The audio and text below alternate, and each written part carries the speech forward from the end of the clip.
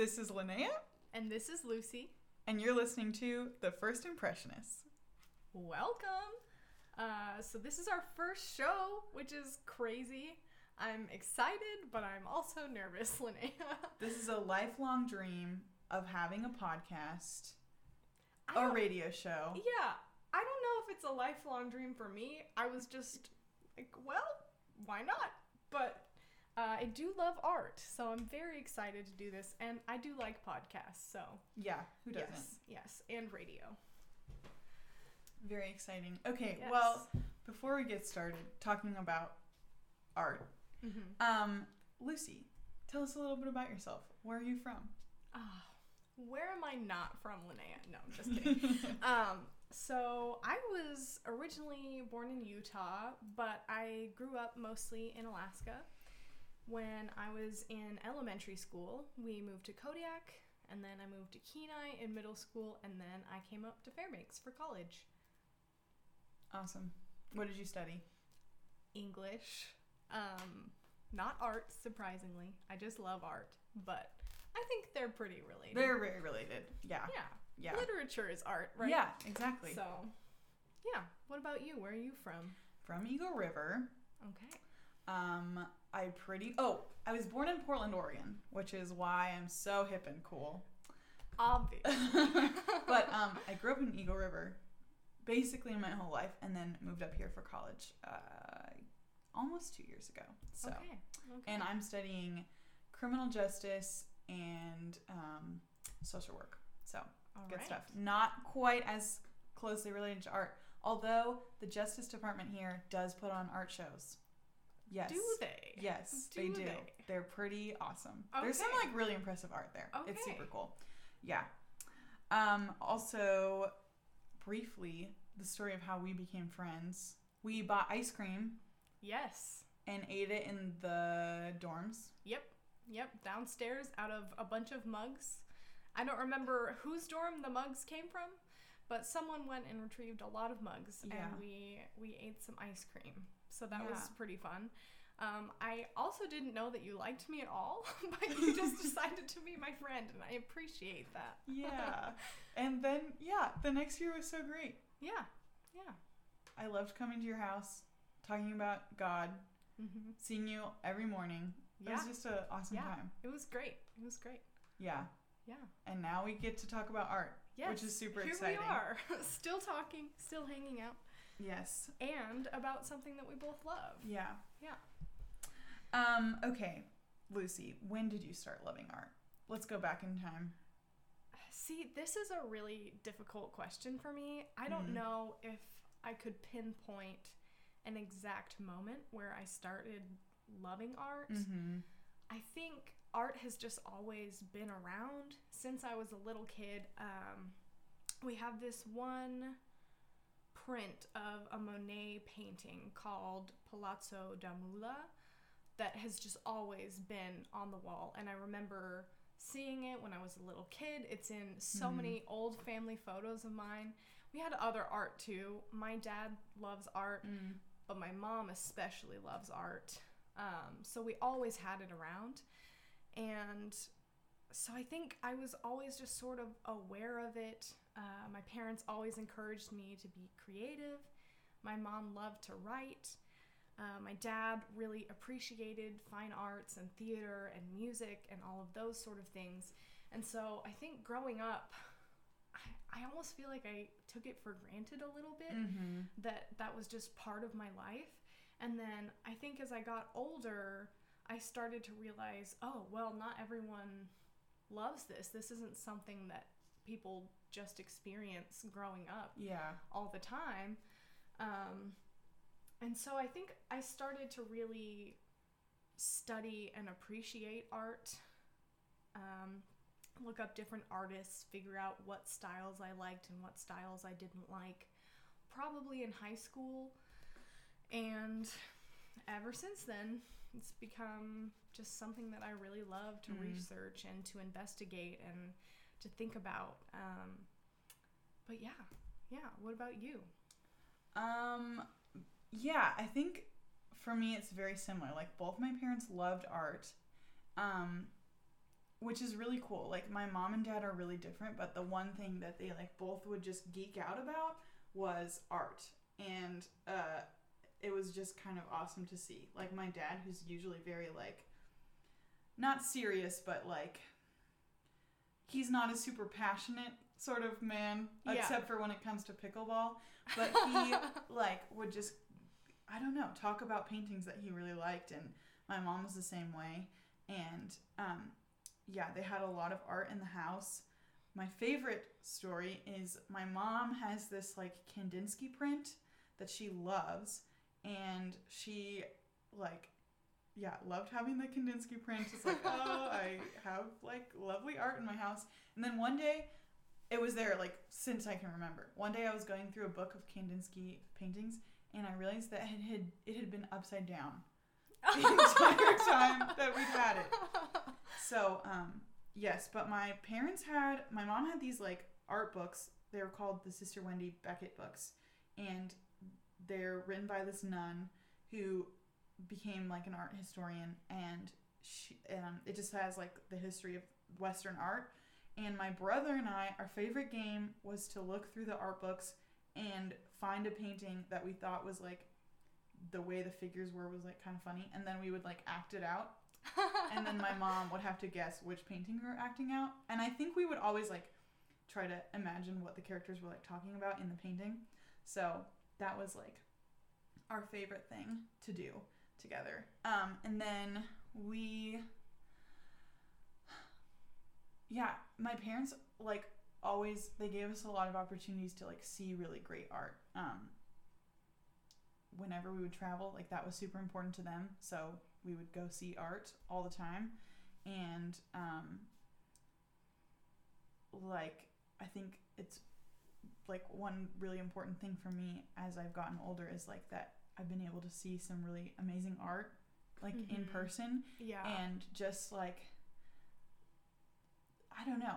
It shows you so much about, like, what human beings can do, and, like, shows you so much about history and about the way, like, I don't know, our world has developed. Like, art tells such a story about how we felt about the world from, like, the beginning. Yeah. When, like, everything was, like, kind of weird, and there's, like, all these weird goblins and weird creatures to, like, today, where everything's just, like, very abstracted and like, undefined and stuff. So I don't know. Yeah, that's kind of, I guess that leads into our major topic for today is, why do we love art? What brings us back to art? What interests us about it? Why is it important? And why are we doing this show about it? So I think that's a good start. I don't know. This is it's such a big question. Yeah, it is. I mean, there's so much to art, and art itself is so broad. Yeah. I mean, this show, I think what we'll mostly be talking about is visual art, because there's so much out there that can be classified as art. True. I mean, like I mentioned earlier, literature is art. That's something that I studied and I love very much, but there's just there's much to talk about. Yeah. There's no way we could possibly get to everything or even close to the things that we wanted to talk about if we didn't narrow it down at all. So visual art, why art, Linnea? I think, first of all, the thing about visual art, like, compared to all the different kinds of art, because you're right, there's so many different kinds. I think, in some ways, visual art can be the least accessible. I think visual art and literature, because literature, you have to understand, both of those, it's like you have to understand so much of the context. Right. And you have to understand, like, the mechanism a little bit more, whereas things like music, it's so easy for us to experience the emotion that the artist is trying to portray. Right. Even if we don't really understand, like, the context or why this particular song or artist is important. You don't need to understand music theory to feel something when you listen to music. Exactly. Which can be true of visual art. Yes, but definitely. less often, I think. Yeah, I think so. And even like, I don't know, I just think a lot of the other arts were more connected to like, I don't know, dance or I was even thinking about like culinary arts. Obviously, we're very connected to that. Like we like experience those. They're much more experiential in some ways. Yeah. So I think visual art, it can be really misunderstood.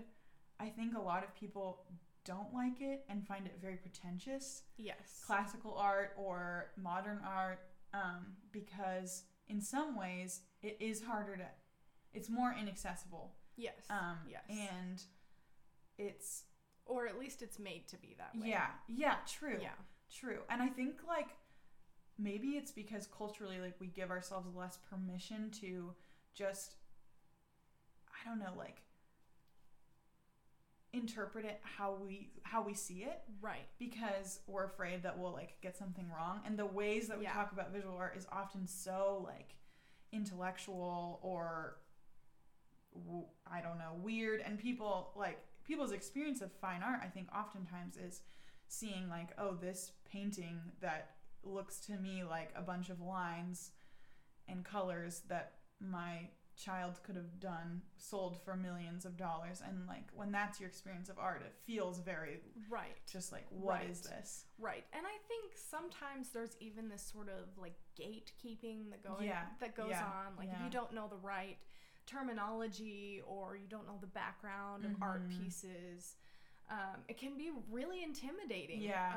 Even just not knowing that language is intimidating. If you're, I don't know, watching a video about art or going to a museum, instead of just allowing yourself to experience it and to think about it and to form your own opinions, whether they're informed or uninformed. Exactly.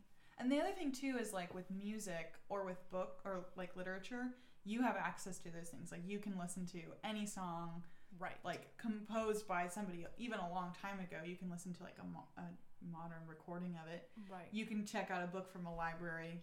But I mean, we can look at art on the internet, but in a lot of ways, like we're really separated from fine art. Yeah. There's other like, I don't know, parts of the world where you just like walk into a church and you see like a famous piece of art. Right. But we definitely don't live in that kind of a place. Especially not in Fairbanks. And there is art to see in Fairbanks, but it's not Rembrandt and Van Gogh and all of these incredibly famous artists that you hear so much about. You have to go to Europe or New York City or these faraway places to see it and experience it in person, which is different than looking at it on your phone or even definitely in a good book with good prints of art. It's still different to see it in person. So, I think so. It just creates like another layer of separation between us and like this art form. Yeah. So, I don't know. Where was I going with that? Why art? Why do we love art? Well, visual art specifically. Yeah. I think with all those challenges, it's like, I don't know. Sometimes for me, it's like learning a language.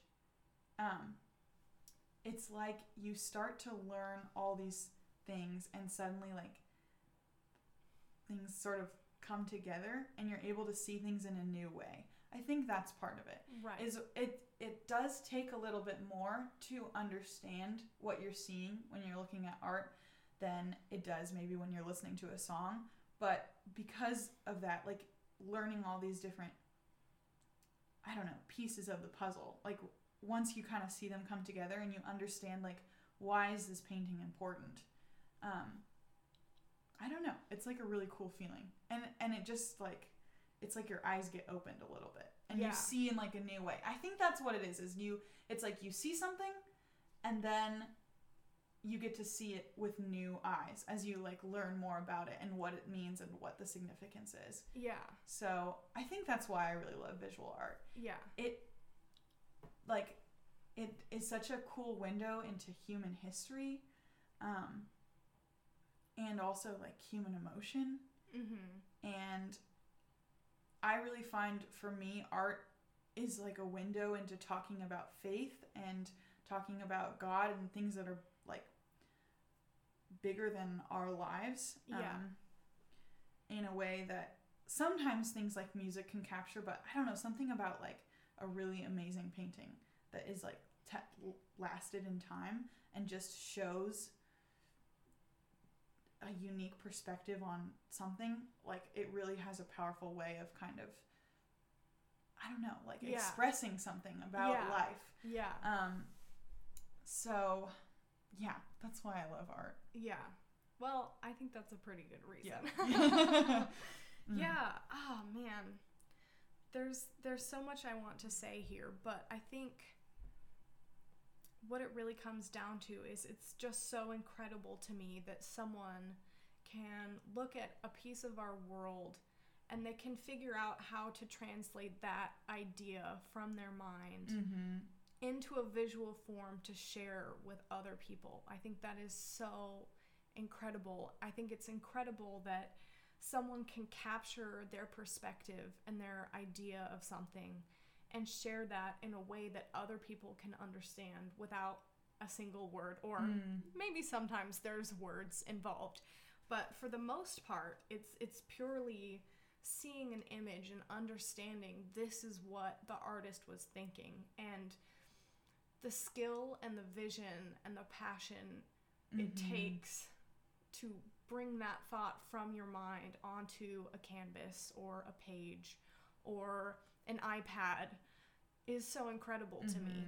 And actually, I have been reading this book called Braving the Wilderness by Brené Brown. It's an excellent book if you want to check it out.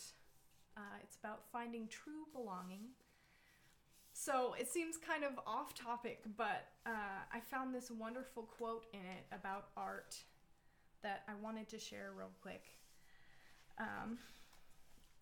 In the book it says, "Art has the power to render sorrow beautiful, make loneliness a shared experience, and transform despair into hope. Only art can take the holler of a returning soldier and turn it into a shared expression and a deep collective experience. Music, like all art, gives pain and our most wrenching emotions voice, language, and form, so it can be recognized and shared. The magic of the high lonesome sound is the magic of all art, the ability to both capture our pain and deliver us from it at the same time." I just really love this idea of the transformative power of art in sharing art and the community aspect of it, that you can create something and it's a little piece of you, but it's also a little piece of all of us, and something that each of us can recognize when we look at it. And I just think that is so powerful and so uniquely human too. Yeah. That's so cool. I love that. Yeah, that's really awesome. I think also something that I've been thinking about today is like art, it connects us and it like gives us an expression for our shared experience, but also like each person connects with each piece of art in a different way. Like each person, they bring something out, it brings something out of it that like it doesn't for other people. So I think that's really cool that we can all sort of see the same thing and experience something like slightly different. Right. So, yeah. Right. Yeah, and it has this power to create such strong opinions also. One thing that I love about art is it's not purely objective. It's so subjective. Yes. One person might passionately hate Jackson Pollock and another person might love Jackson Pollock and see his genius and his technique and his emotion, and I think it creates these wonderfully interesting conversations, and I just absolutely love that. I love talking about art. It's the greatest. Especially, I mean, it's fun to talk about your favorite artist with someone who also loves them, but I love the different perspectives that it brings out in people. I just think that is so interesting. Yeah. Yeah, it's really the best. Talking about art is my favorite thing. I could do it all day. Yeah. But some people don't want to have this conversation, which is part of the reason for this radio show. Yes. Which is why some people have already turned this off, but that's okay. Yeah. Art is it's really awesome. Yeah. But, and yeah, I think also it gives us I love learning about art because it the window you get to see into the artists and seeing people's stories through their art, I think is so interesting. Yes. And there's so many artists where you can kind of see the kind of art they were making and then the course of their life. I had never known this about Picasso, but he has these really distinct periods in his life where he painted with very different color schemes, and they're called something different. One is called the Rose period, I think. One's called the Blue period. And then he gets into Cubism. I don't know all the periods. That's okay. But you can and you can see the Blue period. I can't remember what brought it on, but something, I think his friend either died or killed himself. He died. His friend died. Mm-hmm. And it he goes into the Blue period, and then eventually you can see him transition out of it and paint with totally different colors. I don't know. I think that's so cool to see somebody's life story through their art a little bit. Yeah, absolutely. That's really cool. Yeah. Yeah.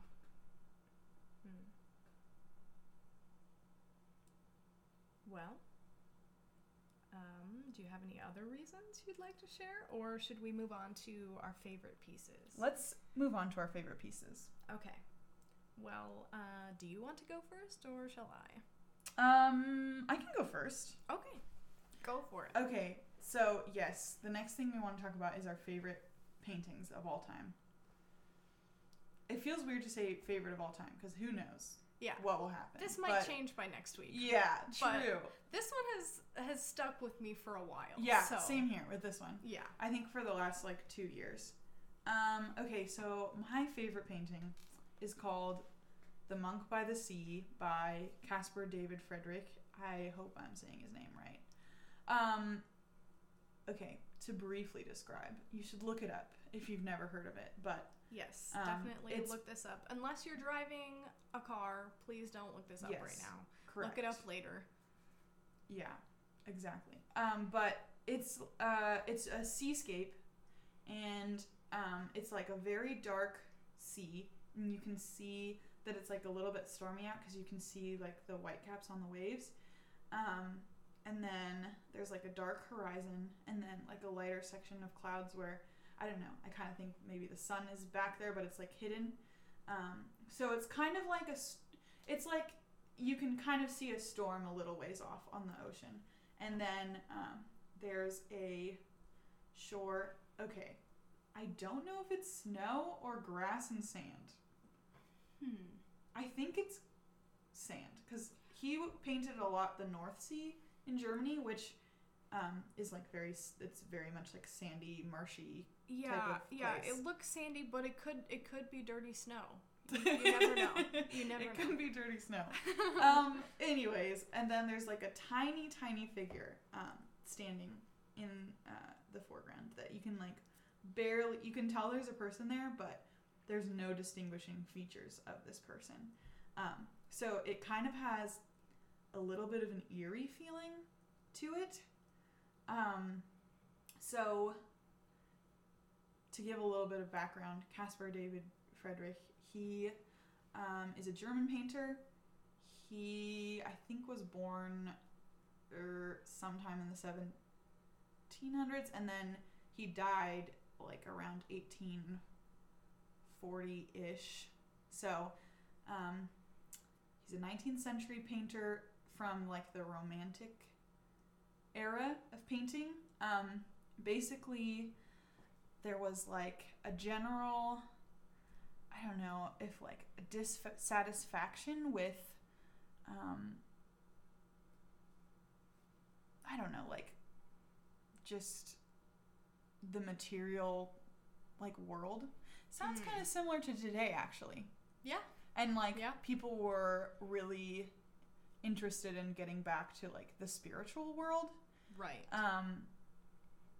And so this is reflected in a lot of painting. And,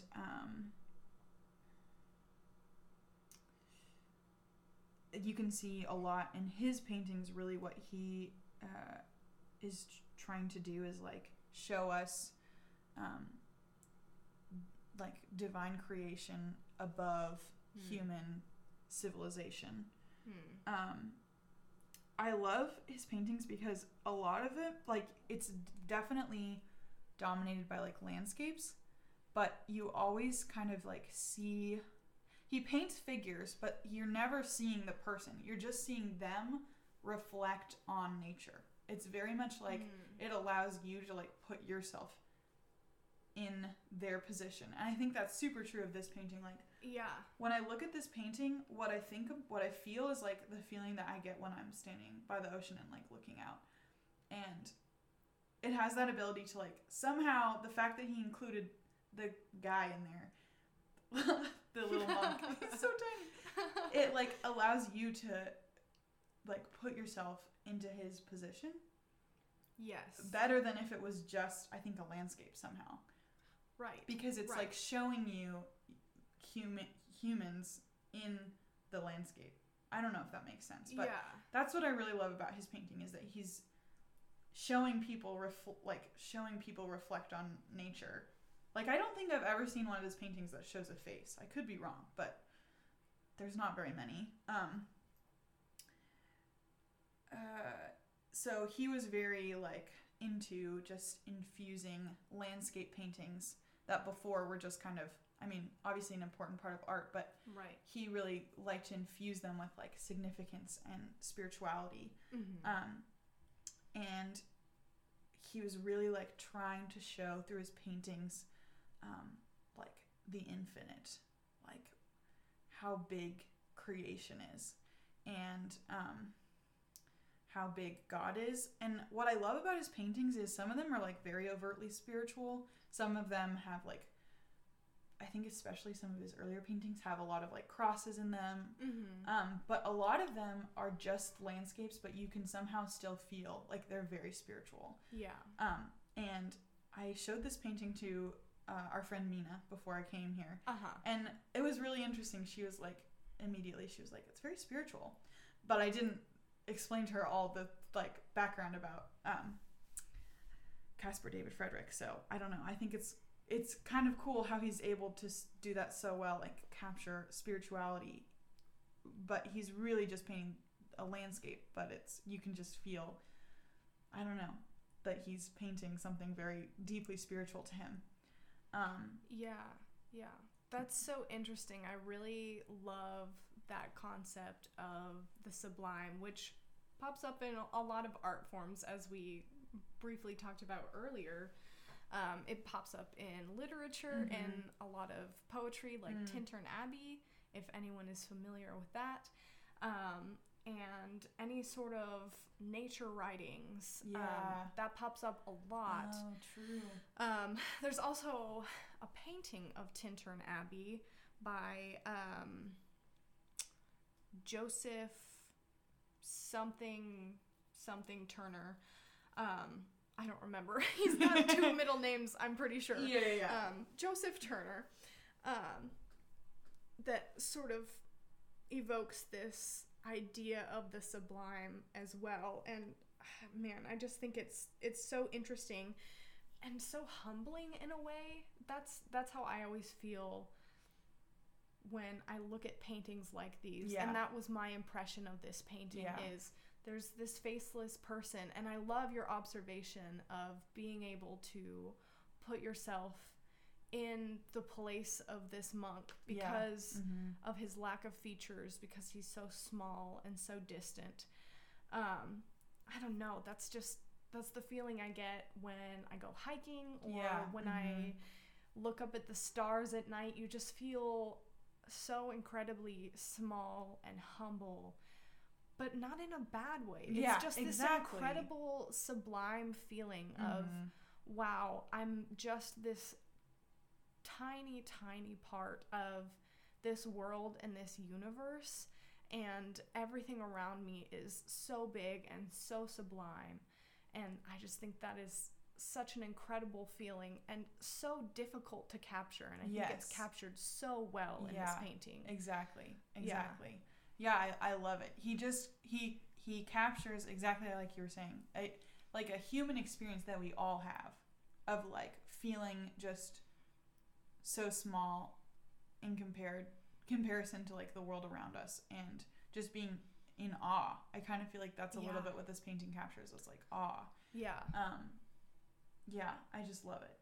And it's so simple. Like, it's very monochromatic. It's pretty much just like blue and gray. There's like very little color. But you can just feel that you're there. I don't know. You can just feel that you're by the sea, looking out at it, and it's so interesting. So when I was showing this to Mina, she said some really interesting things that I wanted to share because I thought they were so just, she, like, this was her first reaction, that it was hopeful but also existential and scary, which I think is very true. Because you just get the sense of like, wow, nature and God is so powerful, and I'm just a tiny little guy. And the other thing she said that was really interesting, her initial reaction to this painting was kind of negative. She was like, this is a very sad painting. And for me, I love this painting. Like, and it honestly makes me feel, I don't know if happy is the right word, but just like, I think like, I don't know. It does not make me feel sad. I will say that. So that was very surprising that was her first reaction. But she said, maybe the reason that for you, this is you have a really positive experience of this painting. I'm paraphrasing what she said. And I have a negative one, is because you're an introvert and I'm an extrovert. Huh. Yeah. Which I thought was really interesting. I never thought about that. But like for me, the times when I feel most like myself are when I'm like hiking alone, and I'm just it's just me, and there's no one else around, and it's just me and God, and I'm just like by myself. So like this painting is kind of a picture of like where I want to be every day, just like by myself around. I mean, not really, because I love people, but for me that's like, that's the life-giving part of my life. It makes me feel a little bit at home almost, which is strange because it's this deserted place. Nature is very big. There's this storm coming, but there is that piece of hope to it that Mina pointed out. But that's really interesting. You're an introvert too, so you're getting like maybe the same. Is a painting for introverts. So if you're an reaction. introvert listening to this is a painting for We'll have to have an extrovert on the show and see what their paintings. Mina. Because the painting that you're going to talk about also is very not a lot of people. Yes. But actually no people. There is not a person in sight. Oh, interesting. In sight. Okay, this painting, we're not there yet, but this painting does make me feel like I'm sitting next to a friend. Oh, I love that. So that's super cool. Yeah. I think another reason I like this painting is because I've been able to see it 2 times, which is not, I've never had that experience with any other art where I've like seen it once and then gone back and seen it again. Yeah. Because like we said, difficult to do when you live in Fairbanks. Exactly. But I was able to visit this painting twice. It's in Germany, and it's equally as awesome in person. More awesome. But still. I also love, so Caspar David Friedrich, he also does a lot of, it's like, I almost feel like with his paintings, he's trying to convey, like, even if everything in our lives, like, crumbles, God is still, like, remains. He has all these interesting paintings where there's, like, crumbling cathedrals that are these are, like, my favorites also. And then, like, the places where the columns of the cathedrals would have been, there's, like, these trees There's one. I'm going to look up this painting of Tintern Abbey to show Linnea real quick. If you're listening, also look this one up. Because these themes of the sublime are very interesting. And they carry across multiple artists. Here it is. So it's sort of Tintern Abbey. Yeah. After a long time, parts of it are crumbling, and nature is sort of growing all over it and sort of reclaiming this area. Yeah, that's really interesting. Interesting that there's also people in this one. But they're very small. They're very small, and you can't see their features. The people are always very small. Yeah. Super interesting. It's this magnification of nature and minimization of humanity. Like humanity. Yeah. Super interesting. Yeah. He also does a lot of paintings of shipwrecks, which I love. I think because my dream is to find a shipwreck with treasure in it. I mean, who doesn't have that dream? And he paints a lot of the North Sea, which is where one of my favorite novels of all time, The Riddle of the Sands, takes place. Oh. If you haven't read that. Okay. If you need a good sailing adventure story, that's the one. That's the one. Yeah. So I think that's another reason I love it, is because it reminds me of my favorite story. One of your favorite places. I love it. Love it. That's cool. Also, I just really miss the ocean, Lucy. Me too. I honestly think about that every day. Yeah. I've been thinking about that more and more, especially as spring approaches. I just want to go to the beach and stick my feet in the waves. Yeah. But I live in Fairbanks, so Tanana Lakes will have to do for now. Sad. Yes. That's the one thing. If Fairbanks could have an ocean somehow. Yes. You know what I want Fairbanks to have? I want Fairbanks to have tide pools. I love tide pools. Yes. I would just tide pool all day long. I don't know how I would make money, but I would find a lot of sea creatures. You could just take pictures of the tide pools. You're right. Or I could become an artist. I don't think that's going to happen for me, but I've never heard of an artist painting tide pools. I'm sure they're out there, but But I could be a tide pool exclusive artist. Yeah, I think that you could do that. Paint the sublime in tide pools. Yes. I don't know how you do that. You'd have to. There. Yeah, that's true. My favorite thing, maybe this is bad, but I just like to find the sea anemones and poke every single one. I can't help it. They're so fun to poke.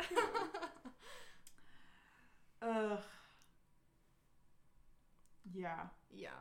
Anyways, I think that was all I wanted to say about him, but he's awesome. He also did a really cool painting called Easter Morning that everyone should look up. He was really cool. I agree. Oh, also look up his self-portraits, because no one has a wilder beard than this man. It's like a reverse soul patch.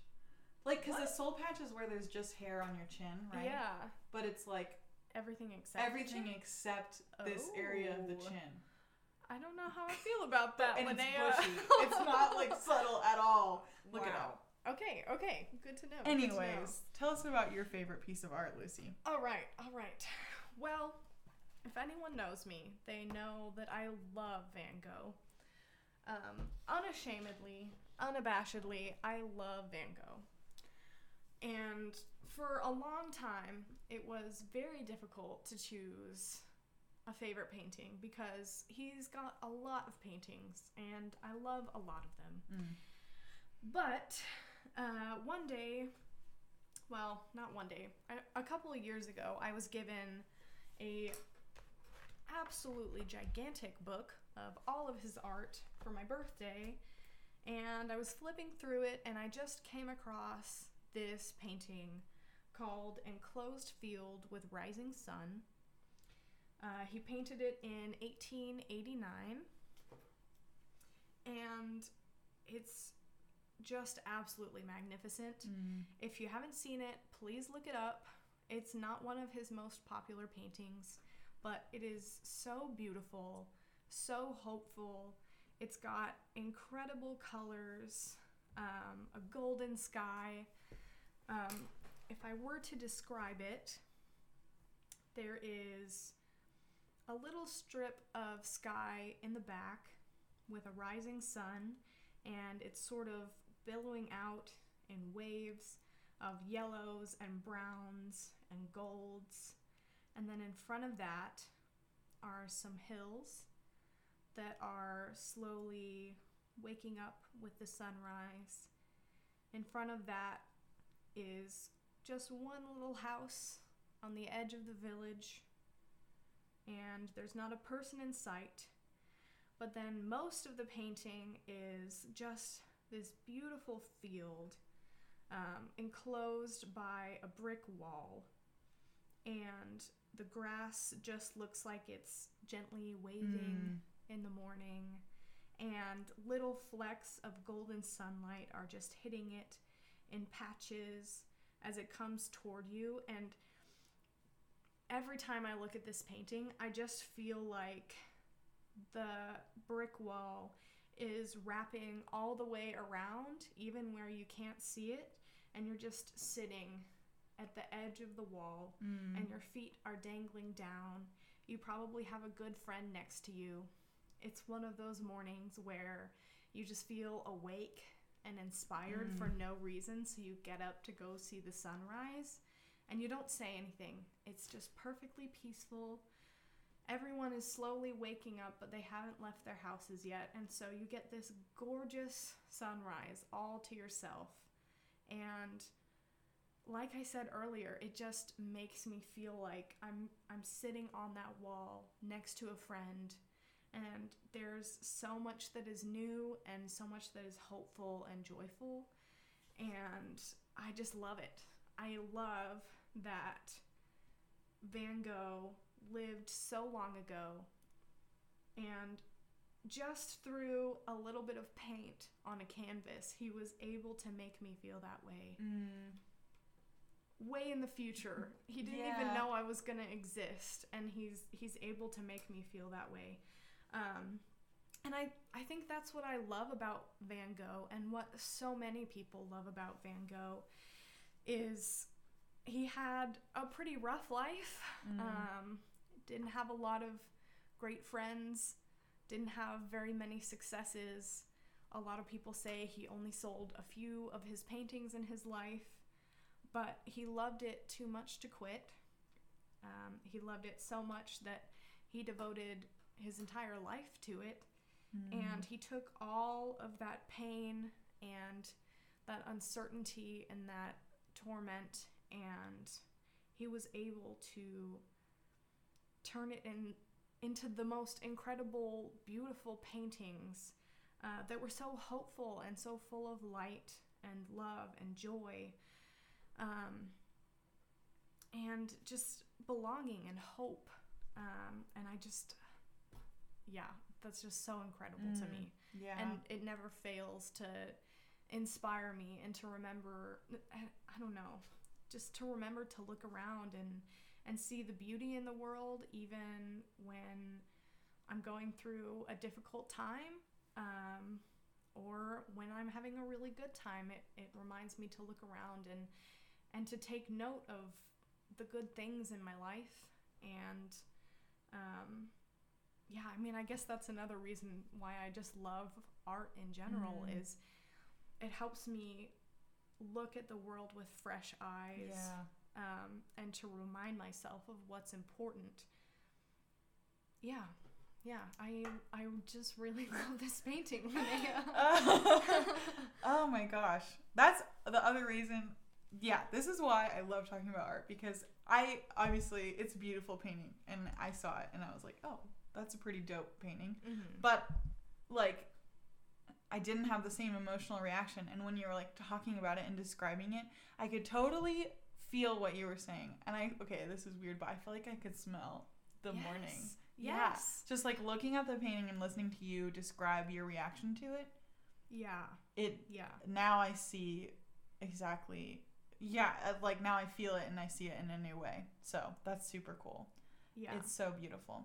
He's just so good at like painting light in a way that you can kind of feel how warm the sun is. Like, you can feel that great feeling when, like, you finally feel sunlight. Yeah. Not that we felt that in many months. But we can through art. Yeah, exactly. Yeah. So cool. And I could talk about his technique for days as well. I think his technique is incredible. I love the layering and the texture of his oil paints. I love the colors that he puts together. Yeah. It's amazing. I'm obsessed with the sky. Yes, that's my favorite part of this painting is the sky. And if you look at it closely, there's the sun in the very middle, and then it fans out in these bright yellow waves, but then the farther out it gets, the more colors are introduced, and they're also going in a different pattern.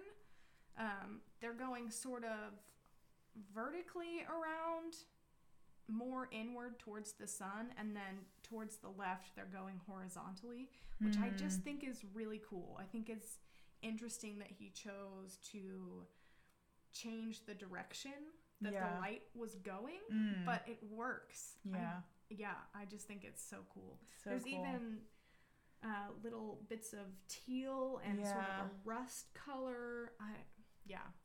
It's like you wouldn't think to paint those colors in the sky. Like, if I was painting a sky, I wouldn't paint it these colors. Yeah. But I can totally picture what that sunrise would look like. Like, yes, those are definitely sunrise colors. But somehow it's like,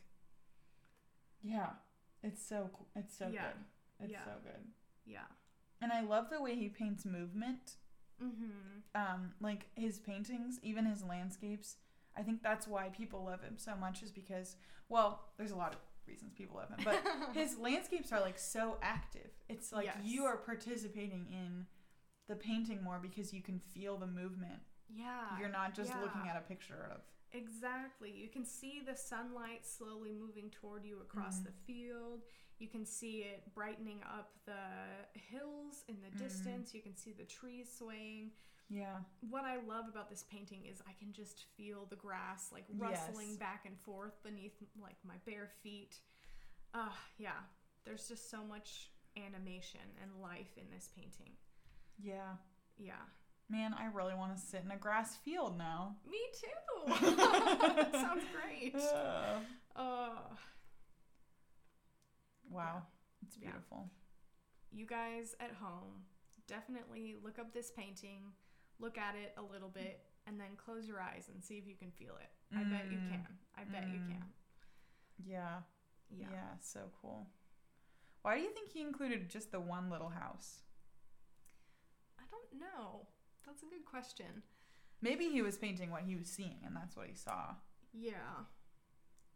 That would be my first guess, but I also got the sense that he had, I don't know, when I look at this painting, I feel like this is sort of at the edge of town, so maybe there's like one or two houses over here, but it's mostly fields of different things that people are growing or property that people own that maybe doesn't have a house on it, and he's just kind of gone for a morning walk.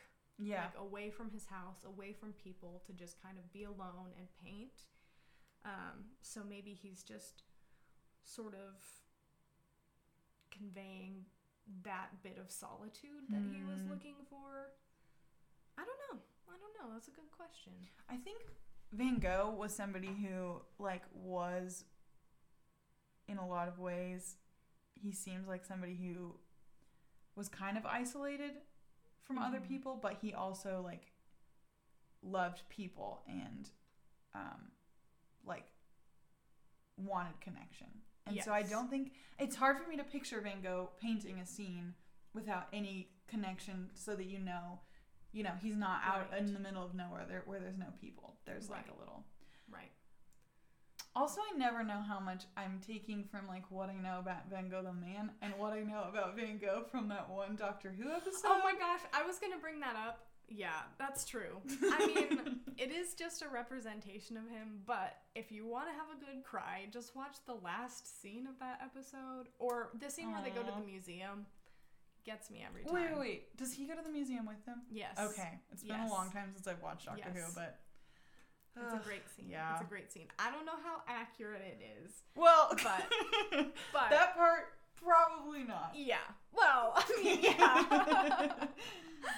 yeah. Hilarious. Yeah. Yeah, it's good stuff. What's it called again? It's called Enclosed Field with Rising Sun. It's kind of a generic name because it's just describing what it is, but that's what it's called. I feel like it would be really hard to decide on names for paintings. Yeah. Because okay, you would be so afraid of, like, sounding pretentious. And Van Gogh just had so many paintings. Like, I don't even know how many pages this book is. Let me look.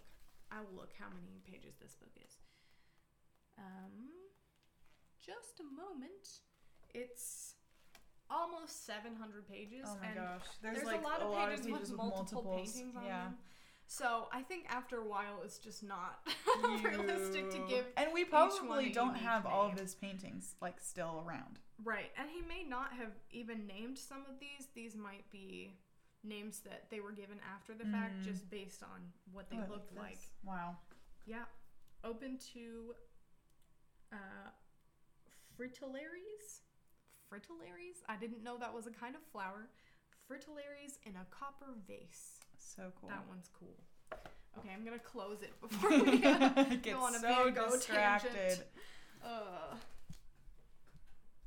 Well. Yeah, but I think that's why we wanted to make this show, is because conversations about art are just the best. Yeah, and there are so many things to talk about. So many things. We just spent an hour talking about why we love art and only 2 paintings. Yeah, so, and there's so many paintings. Yeah, to get through. I'm very excited to dive into other artists and different types of art and different topics about art. Yeah, and I think a big thing that we want to talk about on this show is, like, art literacy and understanding art more generally, not just, like, individual artists and stuff, but also, like, what is art and why is some art more important to us than others? Why is some art super famous? Right. Art, also, we want to talk about art that we don't understand, because there's a lot. There's a lot of I would say, honestly, there's probably as much art that I'm like, I don't get it, as art that I'm like, this is cool. Yes. It's equal parts. Agreed. Yeah, Agreed. for sure. I feel like there's almost a third category too for me. There's, like, art that I don't like and I don't get. There's art that I love and I do get. And then there's art that's kind of in between. And I sort of appreciate why it's important, but I don't really like it or get it. Does that make sense? Yes. Like you get where it fits in the story of art. And, like, yes. why people... Yeah. There's a lot of art like that for me, for sure. So, take the movie Citizen Kane, for example. I understand why it's so famous and why it is important in the world of film. I understand there are a lot of new techniques that they came up with that influenced later movies, and it's important. If you like film, you should probably watch it once and try to understand why it's so important. But would I just pick it up to watch it any night of the week? Probably not. Yeah. It's not my favorite movie, but I understand why it's important. Yeah. And I think there's a lot of artists out there that are like that for me. Yeah, so super true. Yeah. Super true. There's a lot. Yeah. And I think in, like, a lot of art, we get so saturated with, like, images of it, like Starry Night or The Great Wave. Yes. That we forget, like, oh, this was really important to art history. We just see it on people's wall tapestries. You're like, oh, hey, you know what Starry Night is. No, but it's true. I mean, Starry Night, oversaturated as it is a very important painting in art history for many reasons. So I'm excited to talk about some of those reasons too. Yeah, super excited to have all these conversations with you, Lucy. Yes. So I don't have to... Don't just think about it in my head. Yes, or talk to people who don't care. Yes, also that. Oh, gosh. Good stuff.